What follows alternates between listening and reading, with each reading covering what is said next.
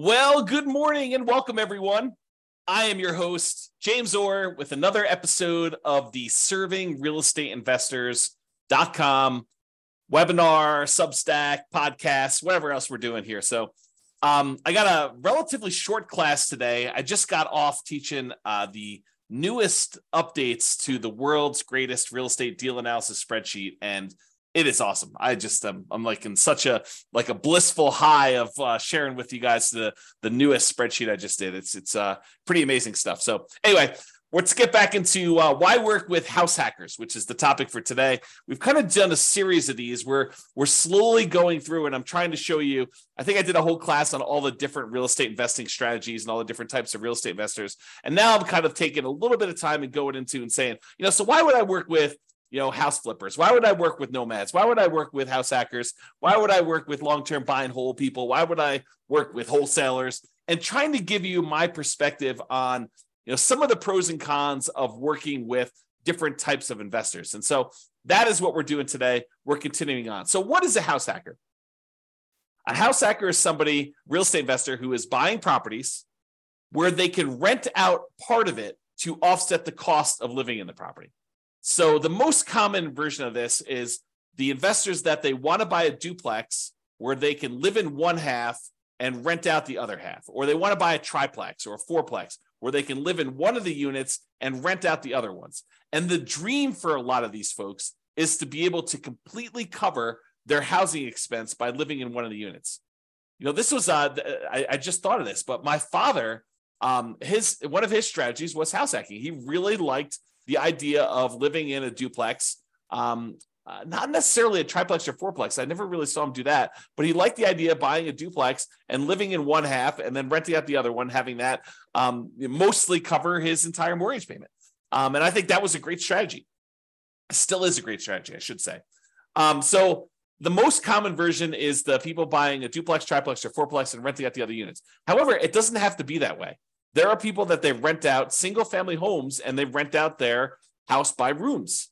Or another common one is a non-conforming duplex or triplex or fourplex or whatever, where the property is set up like it's a duplex. I mean, there's an upstairs and then the door to the downstairs is locked and bolted, and it's a heavy exterior solid core door. And then there's a separate side entrance to get downstairs, like a staircase going into the door to the basement. And so it feels like a duplex, even though it literally is a single family home. It's not zoned a duplex, and you technically can't, call it a duplex. You're not financing it like it's a duplex. It's really feels like a duplex, but it's not. And so that's a situation where house hackers might look at that and they may rent it out almost like it's a roommate situation where they have a roommate, but their roommate is living in a completely separated off unit.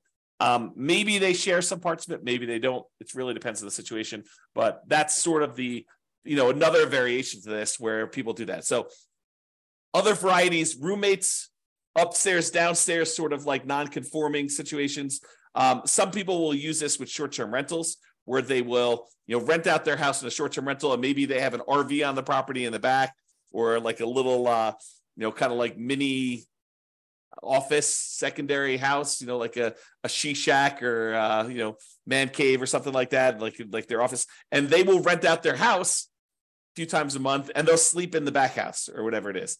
Or maybe they have a separate tiny home on the property completely. And maybe they rent out the tiny home. Maybe they're not the one sleeping in the tiny home. Maybe the tiny home is the thing that they're renting out. So there's all sorts of variations to this. But the basic idea is they're renting out part of the property that they're living in.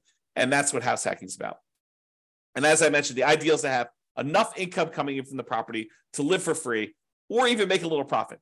But it may be very difficult to achieve, especially in certain markets. In some markets, that may be normal, right? Like being able to do that. In other markets, like your market, it may be very, very difficult to do that. And part of what your expertise is finding out what is happening, what's normal, what are people achieving, how are they doing it, what are the little tricks in your local marketplace that you can apply. And that's the stuff that they're looking for, why they're coming to you, why they're teaching classes, why you're teaching classes, why they're coming to classes to do that. Okay, so let's talk about the pros and cons of working with house hackers quick. So some of the pros, there is a very deep well of content to be able to share with them, to attract them. There's lots of clearly defined things to teach.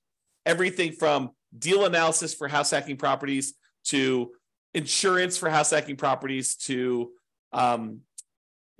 tenant screening, how to deal with roommates, how do you set up the roommate lease versus other lease, house rules, like asset protection when you have, people in here. Like there's a really deep well. It's like a lot of the same content we have for buy and hold guys, but it's now also stuff about like roommates and having people live with you and how that changes things and how to do deal analysis when you're buying a property to live in and you're renting out part of it and you got partial depreciation and like all that stuff is a really deep well of content. It's pretty clearly defined and there's lots of opportunities to demonstrate your value and what you bring to the table and lots of classes to teach and reasons to stay in touch.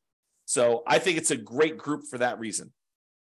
Plus, I think you get great long-term, often repeat clients with durable relationships. I think this is one of those things where it's not as extreme as house flippers, where they're like wanting to have a relationship with 30 different real estate investors and they'll do a deal with whoever brings them the deal. This is someone who you can have a long-term repeat relationship with, add value over a long period of time, and you can expect more loyalty, I think, than house flippers typically. They may also want to optimize their portfolios over time. Some of them may, move out of that property and convert it to a rental, and they may buy another property, sort of like, becoming a nomad, or they may want to eventually sell that property and upgrade to a different, more expensive unit where they're still house hacking or maybe they're not house hacking anymore, like a lot of that, but they may choose to buy or sell based on maximizing their return on equity. They may want to pull cash out, go use that to buy another property. Like there's a lot of opportunities for that with these types of folks. It can mean, because they're trying to buy duplexes, triplexes, and fourplexes, it can mean that they're buying slightly more expensive multifamily properties than a single family home that another typical client of that age might buy, right? So they may be going in there and buying a fourplex, which might be 2 or 3 times the cost of a single family home in your marketplace, depending on the properties and condition and area and stuff like that. But they can be a lot more expensive than someone who's just coming in and wanting to buy a single family home to live in. I mentioned also before that they may end up becoming a client for other types of deals. So they may decide to become nomads. They may decide to move every year and do that. Once they think they only want house hacking because they don't know about Nomad. And then you bring them to class and you teach a class on Nomad, or you mention it in one of the house hacking classes, and they're like, what are you talking about? You mean you're buying a house every year? Well, that's even better than my house hacking plan. I'll combine those. I'll house hack and Nomad at the same time, which we do. We do a lot of that. So then you learn about that and they're like, oh, great. Now they become a 5 purchase client over the next 5 years or 10 years, or 10 purchase client over the next 10 years. Like they can become additional clientele for other things you're doing. May decide to want to do a fix and flip every once in a while. They may decide they want to do additional buy and hold. Now that they don't have a housing expense, they can afford to save up more for their down payments, which is actually another benefit.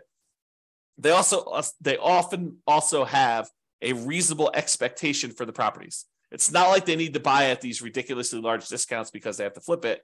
They are looking for functionality and whether this property would be a good situation for them to house hack in. And so they don't necessarily have to have these really unreasonable expectations about deals. So what are some of the downsides? Well, relatively limited property types. They're not looking for just any old house in most cases. And your market may or may not have an abundance of these. And so that could potentially be problematic. Not that you should eliminate these, but I think that, and in fact, it could be an opportunity for you because what they learn online or they learn from books or they learn from other podcasts may not be what's available in your marketplace. And part of what you might teach is, how to house hack correctly in our market, which doesn't have these types of deals. And so you could talk about that. Like, for example, my city, the primary city I lived in and worked in, did not have a lot of multifamily, didn't have a lot of duplex, triplex, fourplexes. And the ones that came up often weren't really good for house hacking. There were some that were good, but it wasn't like the main strategy, where in some markets, like there's a lot of duplexes, triplexes, and fourplexes to choose from. In my particular market, there wasn't. A town or two over there was. And so we tell them, look, if you want to go do that, you probably need to go here. If we find one in your time frame, great, we'll do that. And you'll run numbers on it. But a lot of times they're not deals, and they're just too expensive for what you're getting and the numbers you're going to get. Or you may want to go to this other city and do that. Or this is what is working in our marketplace. doing single family homes like this or looking for the non-conforming opportunities and working with those. Okay. So those are the cons, kind of like the basic idea of what's going on there. It's be a short class. I hope you guys have a great day. Thank you so much for joining me. I'll get the recording up here soon, but bye-bye for now.